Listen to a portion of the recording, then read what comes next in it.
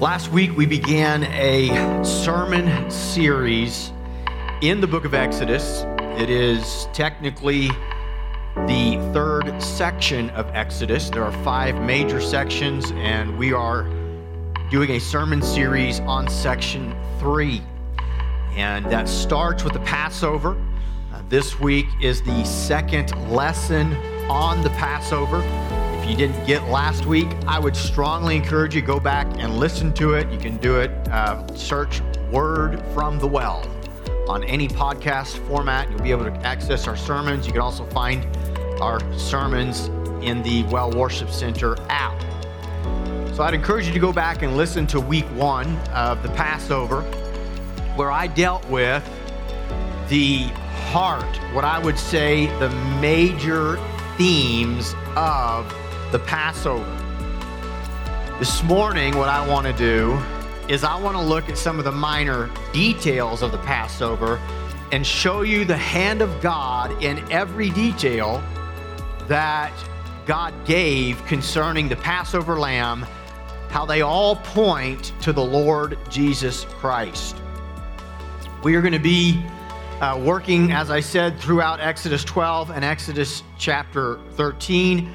But one of the things I want to point out before getting there is that the Old Testament, the New Testament alike, from the prophets to the apostles, they all point to and testify of Jesus Christ as the Lamb of God.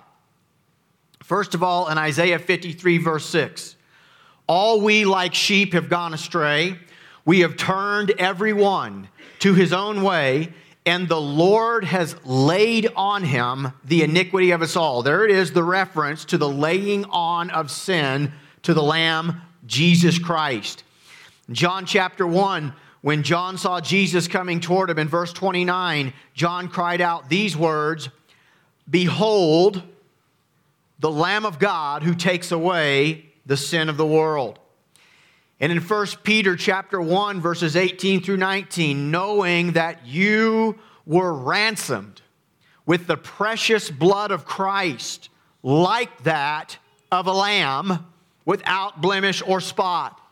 In the book of Revelation, John refers to Jesus 28 times as the Lamb of God.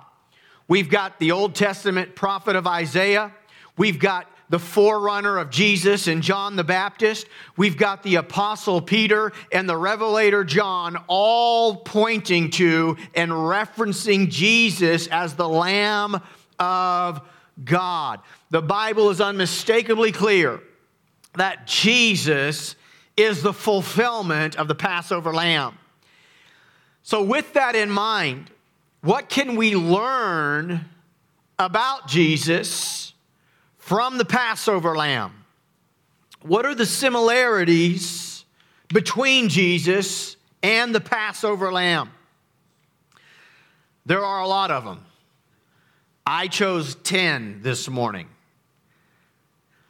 There are about 20 more that we could have went with, but I chose 10 to try to keep it in one message. And so I'm going to move through these quickly this morning. The first thing I want us to note this morning is that the introduction of the Passover lamb was to begin Israel's year.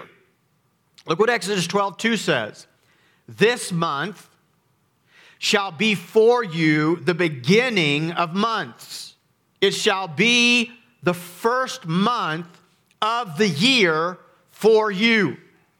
So, here's what God said. On the 10th day of this month, you're going to choose a lamb. On the 14th day of this month, you're going to slay it. You're going to go through the whole process that we already discussed last week over the Passover. And then on the 15th day of the month, I'm going to deliver you out of this land. But here's what God said. On the first day of this month, from now on, that's when time begins for Israel. I want you to start your new year this month, on the first day of this month. What an interesting piece of the Passover. It is mind-blowing to me that we find the fulfillment in Christ, but not just for the people of God, but for the entire world. It was the coming of God's Lamb that would change forever how the world measured time. It wasn't his death. We measure time from the birth or the coming of Jesus Christ.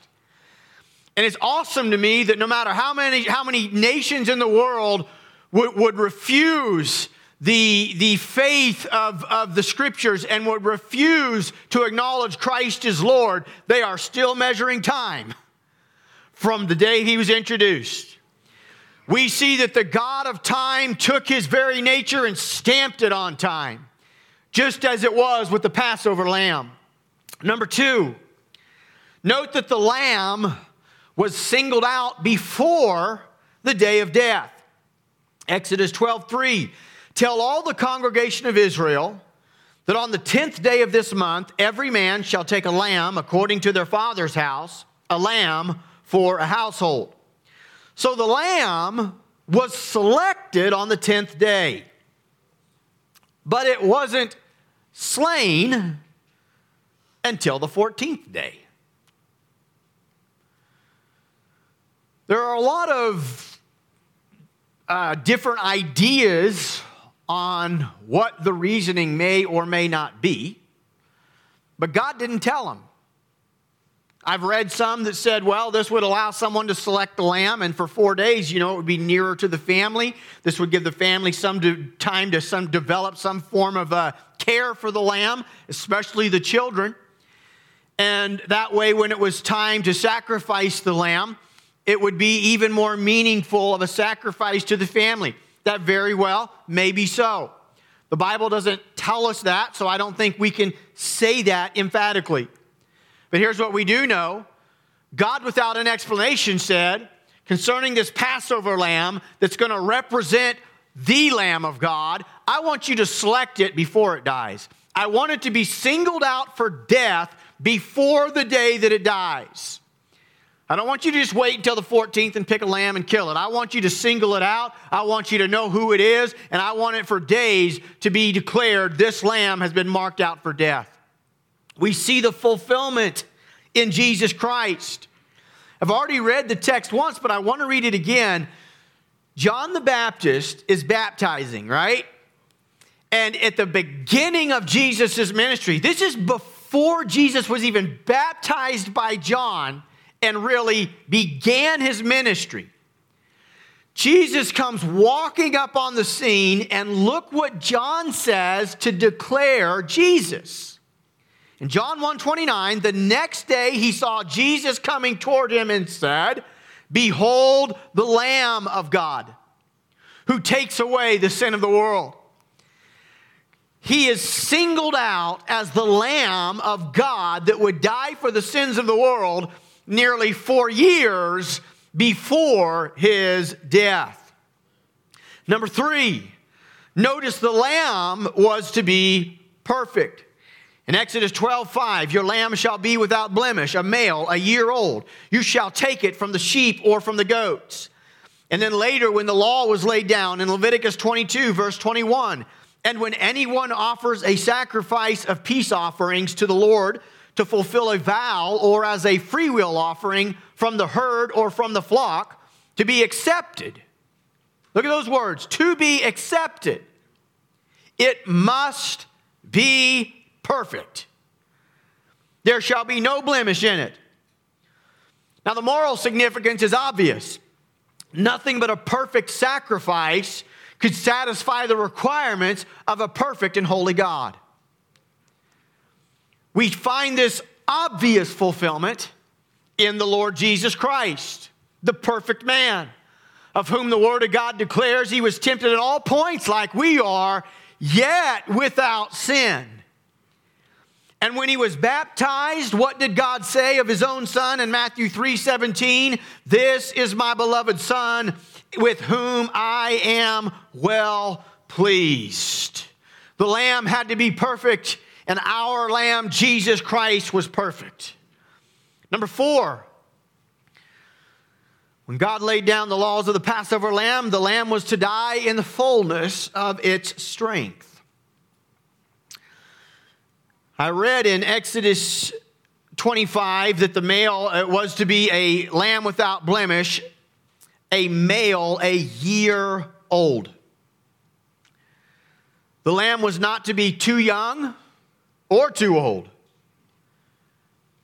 They were not to select a weak lamb that had not grown up into its strength, nor were they to select an older lamb, even if the older lamb or the younger lamb was without spot or blemish. They were to select one in the height of its strength. We find this same language in the messianic prophecy found in Psalm 102:24. Oh my God, I say, take me not away in the midst of my days. You whose years endure throughout all generations. So it was with Christ. He did not die for the sins of mankind as a baby or as a boy. He did not live a long life and then finally decide to give it up in the later years of his life. But at the height of his health, about 33 years old, we see that Jesus, the Lamb of God, died in the fullness of his strength.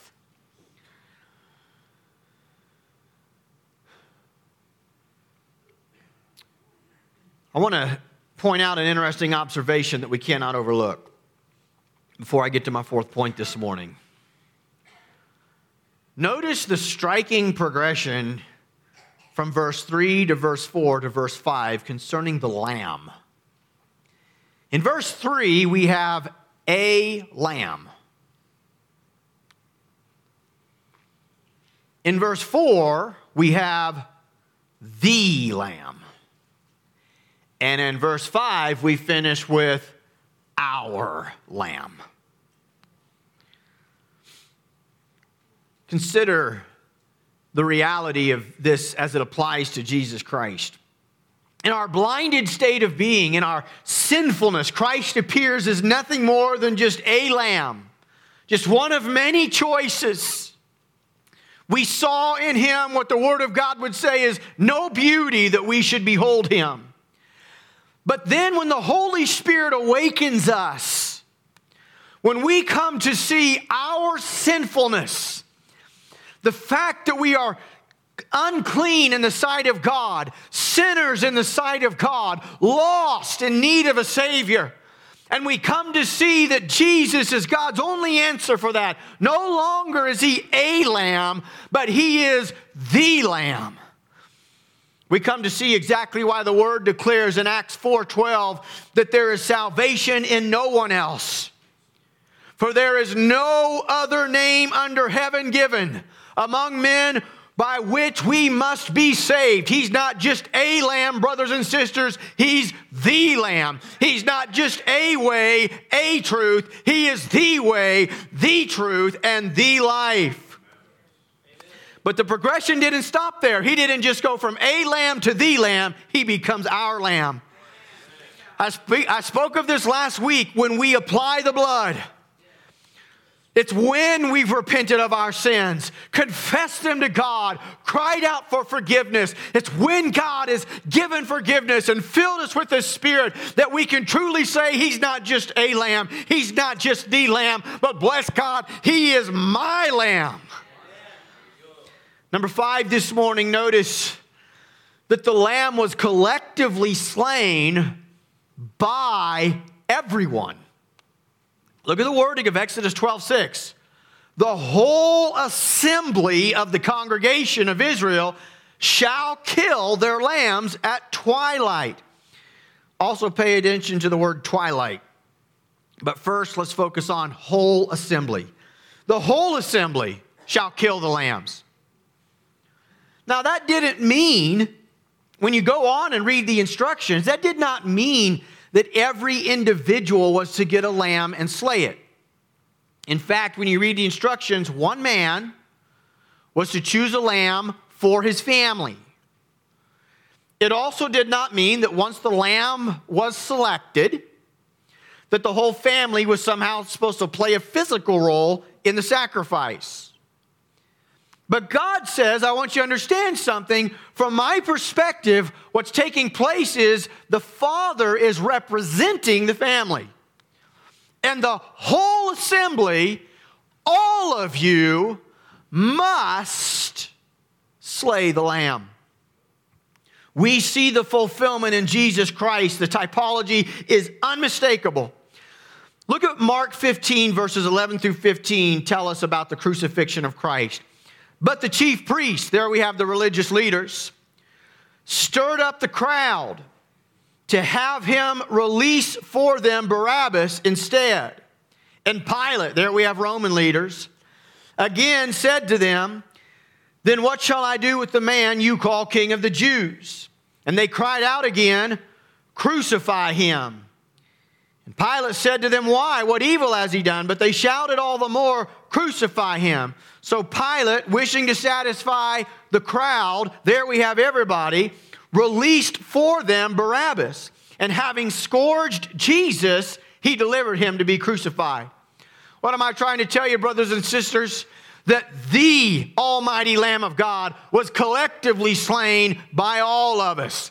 It wasn't just Rome. It wasn't just the Pharisees. It wasn't just the chief priest. It wasn't just the Gentiles. It was even the people of God that were guilty there as the crowd crying out, crucify him. We have all played a role in slaying the Lamb.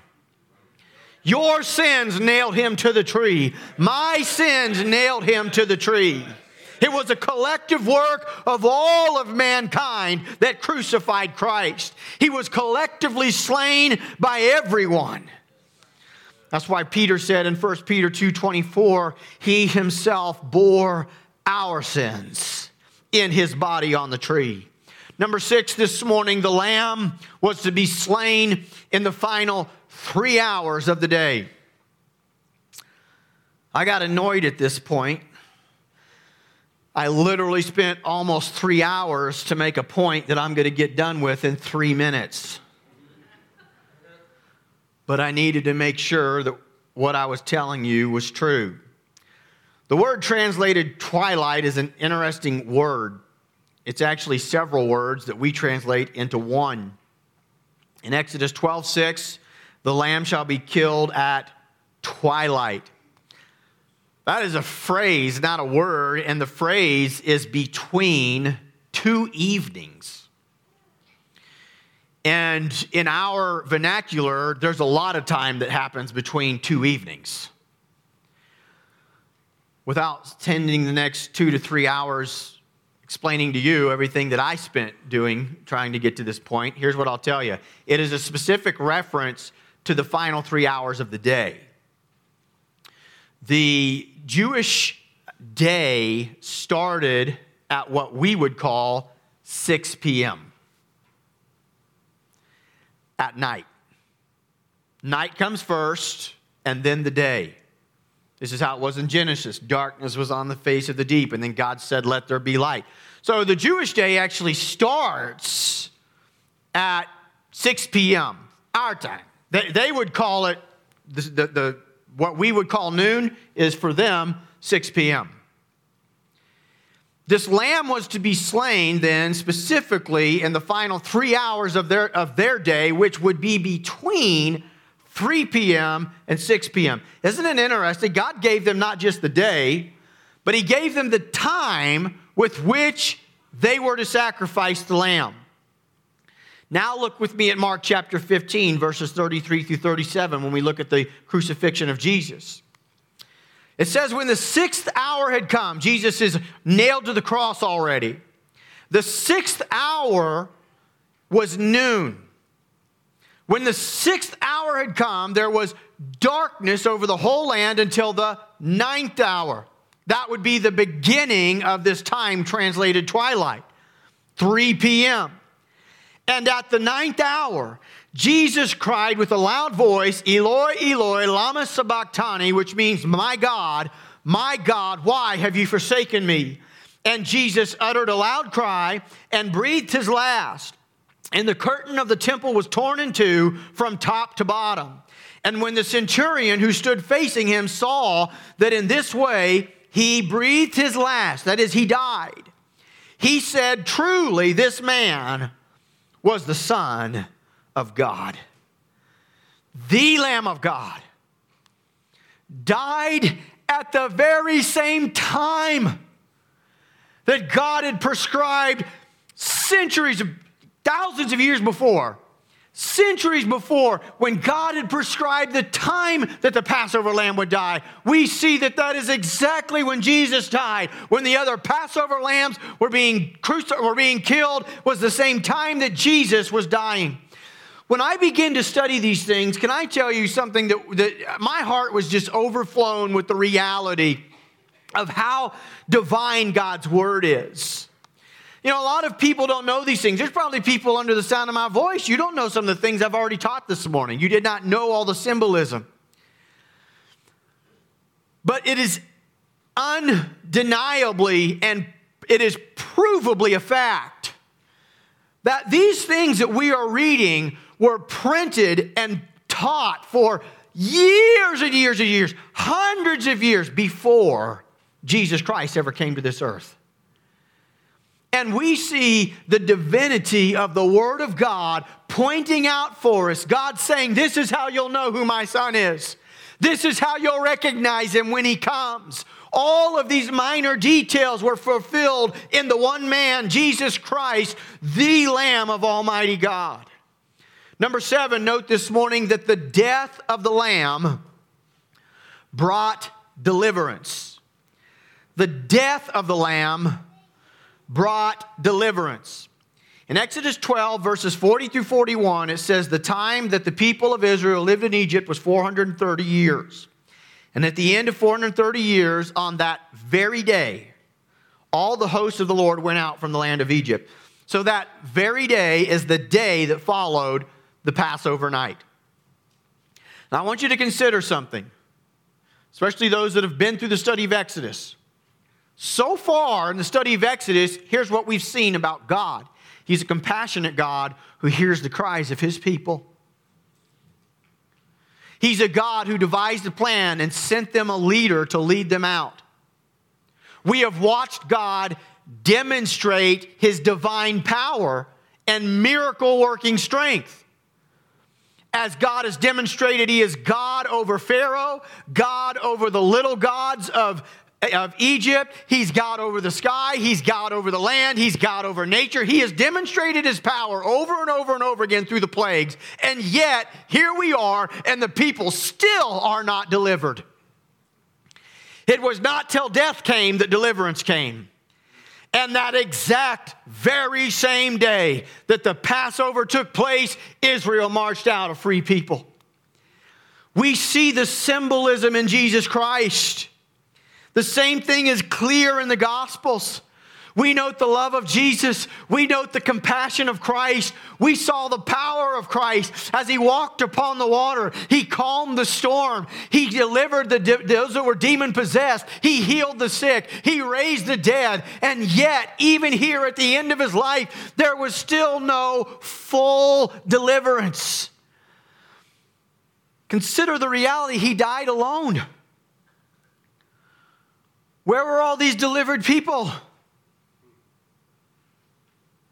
They had been partially delivered. They had experienced the love of God. They'd experienced some freedom to a degree. But in the end, they were still gripped by fear. They still had hearts that were afraid to follow the Lord Jesus Christ. And they left him there to die alone. The thousands had already left. And there on the final night of his life, you know who else left? His 12 closest. There he was alone. Consider this interesting statement that Jesus made in John 12:24. Truly, truly, I say to you, unless a grain of wheat falls into the earth and dies, it remains alone. But if it dies, it bears much fruit. There he was, dying alone for you and for I. But something happened. Deliverance came when the Son of God died and rose back up. The first fruits rose back up from the dead. Something happens where we see these believers who were afraid. all of a sudden they're not afraid anymore. We see these believers who went and cowered in fear. All of a sudden, something changes drastically, and they're no longer cowering in fear, but they're standing up against the authorities, and they're preaching until the day that they die. Jesus said it this way to his disciples. He said, it's good for me to go to the Father, because when I do, he will send you a comforter. That's a reference to the Holy Ghost. Jesus said there's work, and there's work that can only be done. There's deliverance that will only come when I die. Brothers and sisters, I'm telling you, the death of Jesus, it changed everything. It changed it all in a moment when the Son of God shed his precious blood that our sins might be washed away, that we might stand righteous in the sight of Almighty God. It changed us forever. In John 20 and verse 17, we see Jesus make one of the most blessed statements concerning the church. It's something he had never said before. In all his years of ministry, he's risen from the dead here in John 20:17, and here's what he says. Jesus said to her, go to, look at that word, my brothers, and say to them, I am ascending to my Father and to your Father, to my God and your God. Jesus never called his disciples brothers before this moment. At first they were servants, then disciples. And then in John 15, we have, the week before Jesus raised us from the dead, we have an even further progression. He says, you're my friends. You're not just my disciples, you're my friends. But here, something's happened between a week ago and here. You're not just friends anymore, we're brothers. We're family. You are blood bought and born again because of the finished work of Christ. Number 8, notice that the lamb was not to have a bone broken. In Exodus 12:46, it shall be eaten in one house.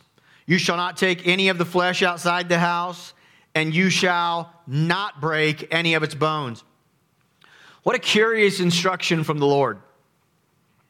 Slaughter it, kill it, sacrifice it, but be sure not to break any bone in the process. That's an interesting command. And again, the Lord doesn't give any explanation why. He doesn't say. The question is, are you going to trust God and obey fully or not?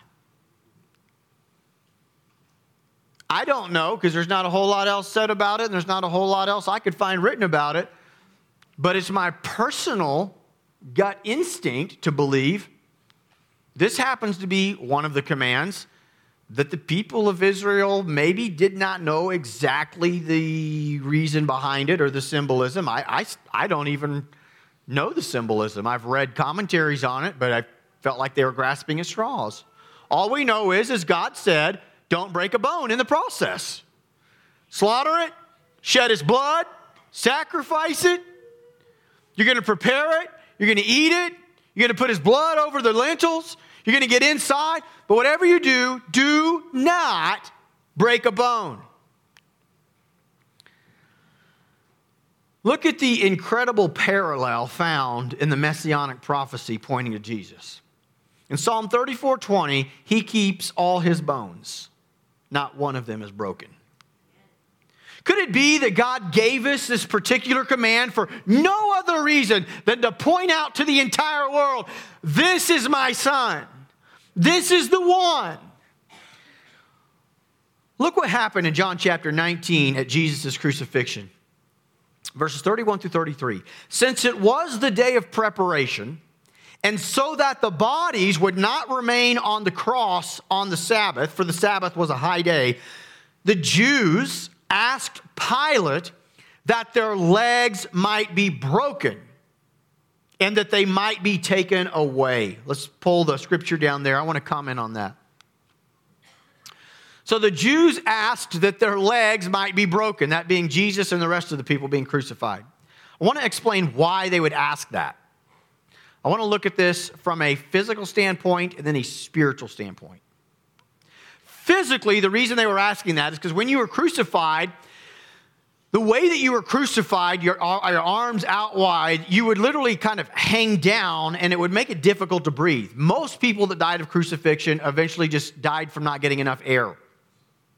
But to prolong the process and make it worse, because crucifixion was horrendously a terrible way to die, they would put some type of a platform for their feet to stand on, and they would be able to stand up enough to get a breath.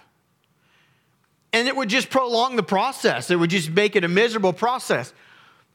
Occasionally, if they were not dying soon enough, and in this situation, because of Jewish laws, they needed to die before the sun went down, they said, we're running out of time. What we need you to do is break their legs so that, the implication there, so that they can't stand up, to speed this up and get it over with. So from a physical standpoint, that's what they were requesting. From a spiritual standpoint, here's what we need to understand. Satan understood the messianic prophecies. Satan understood the symbolism. Satan knew good and well that it was prophesied that the perfect, spotless Lamb of God could not have his bones broken. And this is incredible to me that it's not just that he wasn't to have his bones broken, but they requested it. It was asked in this moment of history, in this most pivotal moment of time. It was requested of Pilate that they break his bones. And Pilate says, yes. Let us read on.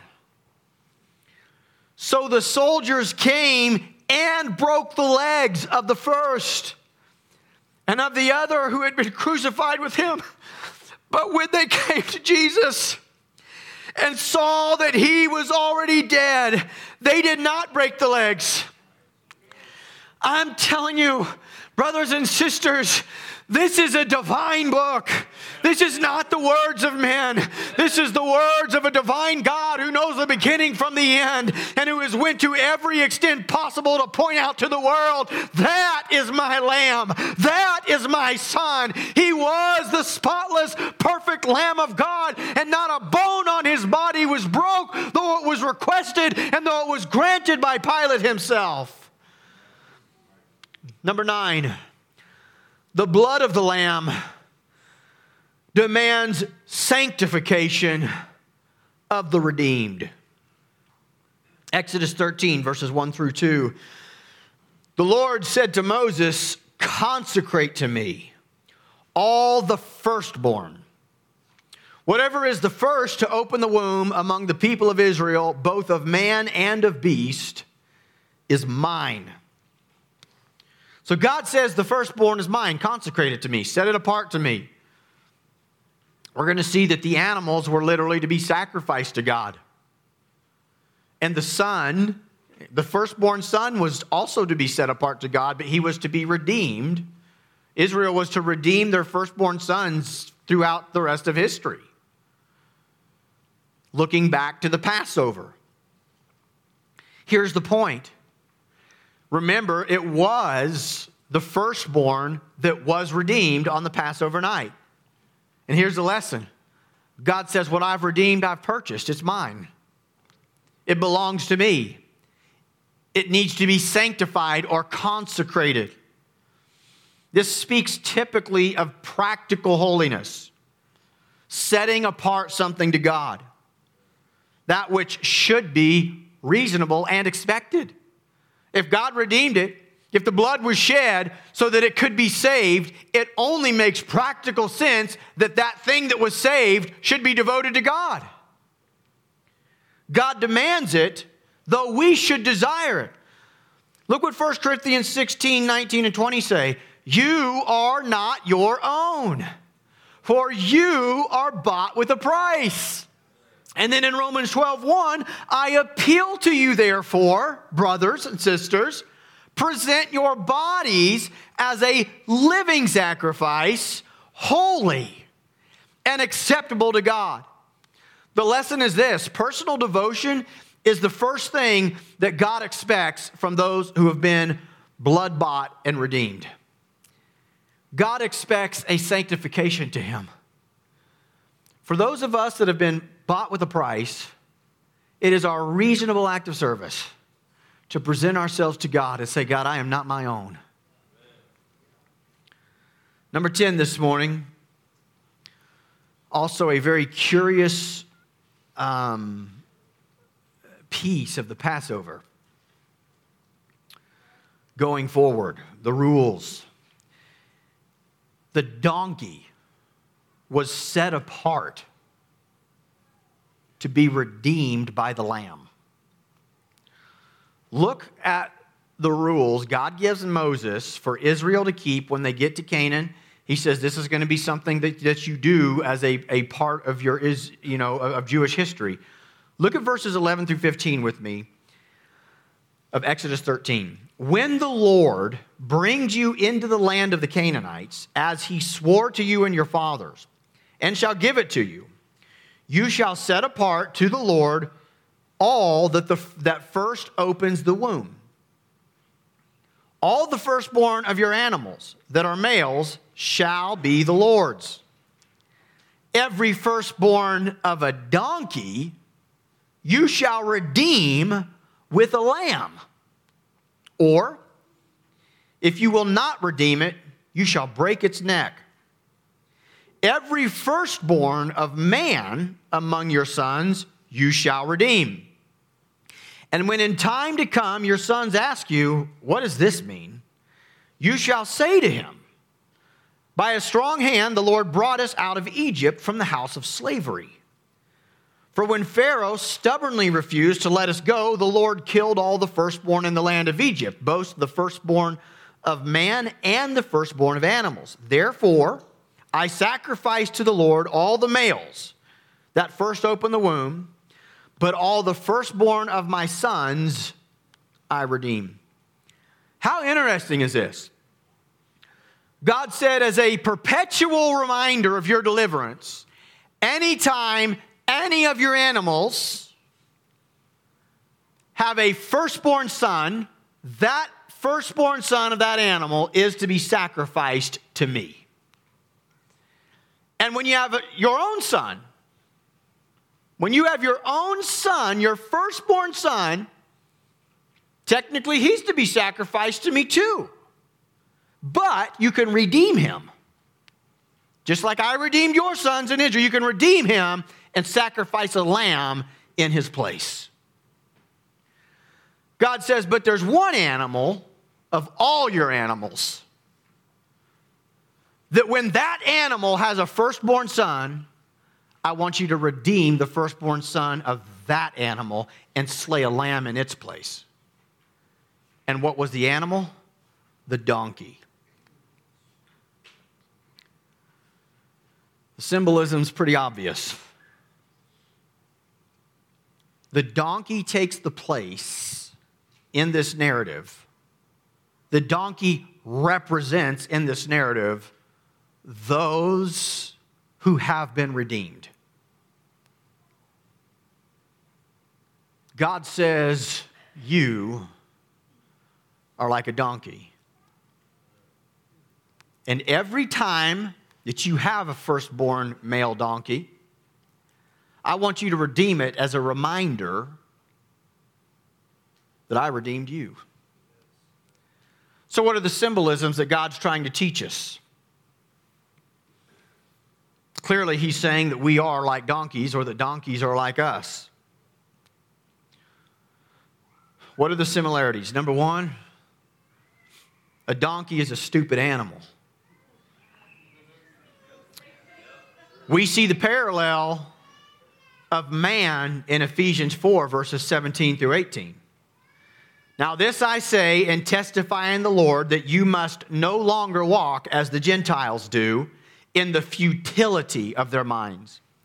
They are darkened in their understanding, alienated from the life of God because of the ignorance that is in them due to their hardness of heart. That's what God has to say about you and I, men and women. As proud as sinful man might be, boasting of our powers to reason, conceited as mankind might be about all of our intellectual achievements and advancements, the truth is that we are utterly devoid of any intelligence. We are stupid when it comes to spiritual matters and that which matters the most, eternal things. The donkey is a stubborn animal. So the sinner is rebellious and defiant. He will not come to Christ that he might have life. We, even as God's sons and daughters, sometimes we are stubborn and rebellious. We know good and well what we ought to do, but we don't do it. The donkey was also an unclean animal, considered unclean. So is man sinful by nature, unclean in the sight of a holy God. Being an unclean animal, the donkey was cast out of the gates of Jerusalem upon death. Consider that symbolism. You find it in Jeremiah 22:19. With the burial of a donkey, he shall be buried, dragged, and dumped beyond the gates of Jerusalem. The carcass of the donkey was thrown outside the gates of the holy city. So shall it be with every sinner who is not in Christ. He shall not enter that holy city, that new Jerusalem, but instead will be cast out into the lake of fire. The lesson that God intended was clear. Of all the animals that people possessed, none pictured them better than the donkey. Obstinate, stubborn, and at times downright stupid. And yet God said, I'm going to redeem it. Imagine every time that a man would have to redeem his donkey. Just try to put yourself in that time of history. Every time that man would think, I'm going to redeem this dumb donkey at the cost of my best lamb. And he would recognize, I am that donkey that did not deserve to be redeemed. And when we look at Jesus, we see God say, I redeemed you at the cost of my best lamb. Listen to me loud and clear this morning. God did not redeem you or I or any other human on earth because we were so lovely in His sight. It was not that He found something in us that was so incredibly valuable to Him, He couldn't live without it, and thought, now that's worth the death of my son. What made us redeemable is that God's love is greater and bigger than our failures and our sins. It's that God's grace is greater than our sins. It's that the blood of the Lamb is sufficient to cleanse us of our filthiness and our wickedness and our unrighteousness. We had nothing to offer. God says, you're really not much more than a donkey. You're really not much more than a stubborn fool at times in your life. But nonetheless, I'm going to give my best lamb for you that you might live and he might die. The symbolism is mind-blowing to me. I really want to hammer this point home. It's the last thing I want to preach this morning. I just want to hammer it home. We have to take our proper place before God. Have you taken your proper place in this story? Have you owned the truth that you are stubborn in your ways, obstinate against God, defiled and unclean, undeserving of God's perfect Lamb? Romans 5:8 declares, but God shows His love for us, and while we were still sinners, Christ died for us. Yeah, while we were still sinners, we weren't cleaned up, we weren't better, we weren't righteous, we had nothing to offer. I'm telling you, you were still a sinner. When God loved you enough to send His perfect Lamb to die in your stead that you might be delivered. I'll ask our worship team to get in place this morning, and I ask again, have you taken the place, your right place before God? Do you own that a donkey is really an accurate portrayal of all that you are? Unclean in yourself, senseless, stubborn, really fit for nothing other than having your neck broke. Does your heart honestly, truly connect with what the great apostle Paul said in 1 Timothy 1:15? Christ Jesus came into the world to save sinners, of whom I am the foremost. Or are you like the self-righteous Pharisee this morning, who in Luke 18:11 said, God, I thank you that I'm not like the other men, extortioners, unjust, adulterers, or even like this tax collector. How do you see yourself before God this morning? According to Jesus' own words, this is what he said about himself in Luke 19:10. The Son of Man came to seek and to save the lost. Jesus didn't come to save the righteous, but the unrighteous. He didn't come to heal the healthy, but to heal the sick. But you'll never be made righteous, and you'll never be healed of your sins. You'll never be made right before God till you own your rightful place in the story and recognize you are a helpless sinner in need of a merciful, gracious Savior who stands before a just God.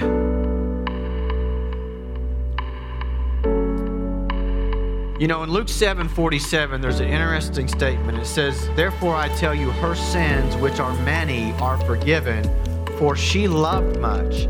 But he who is forgiven little loves little.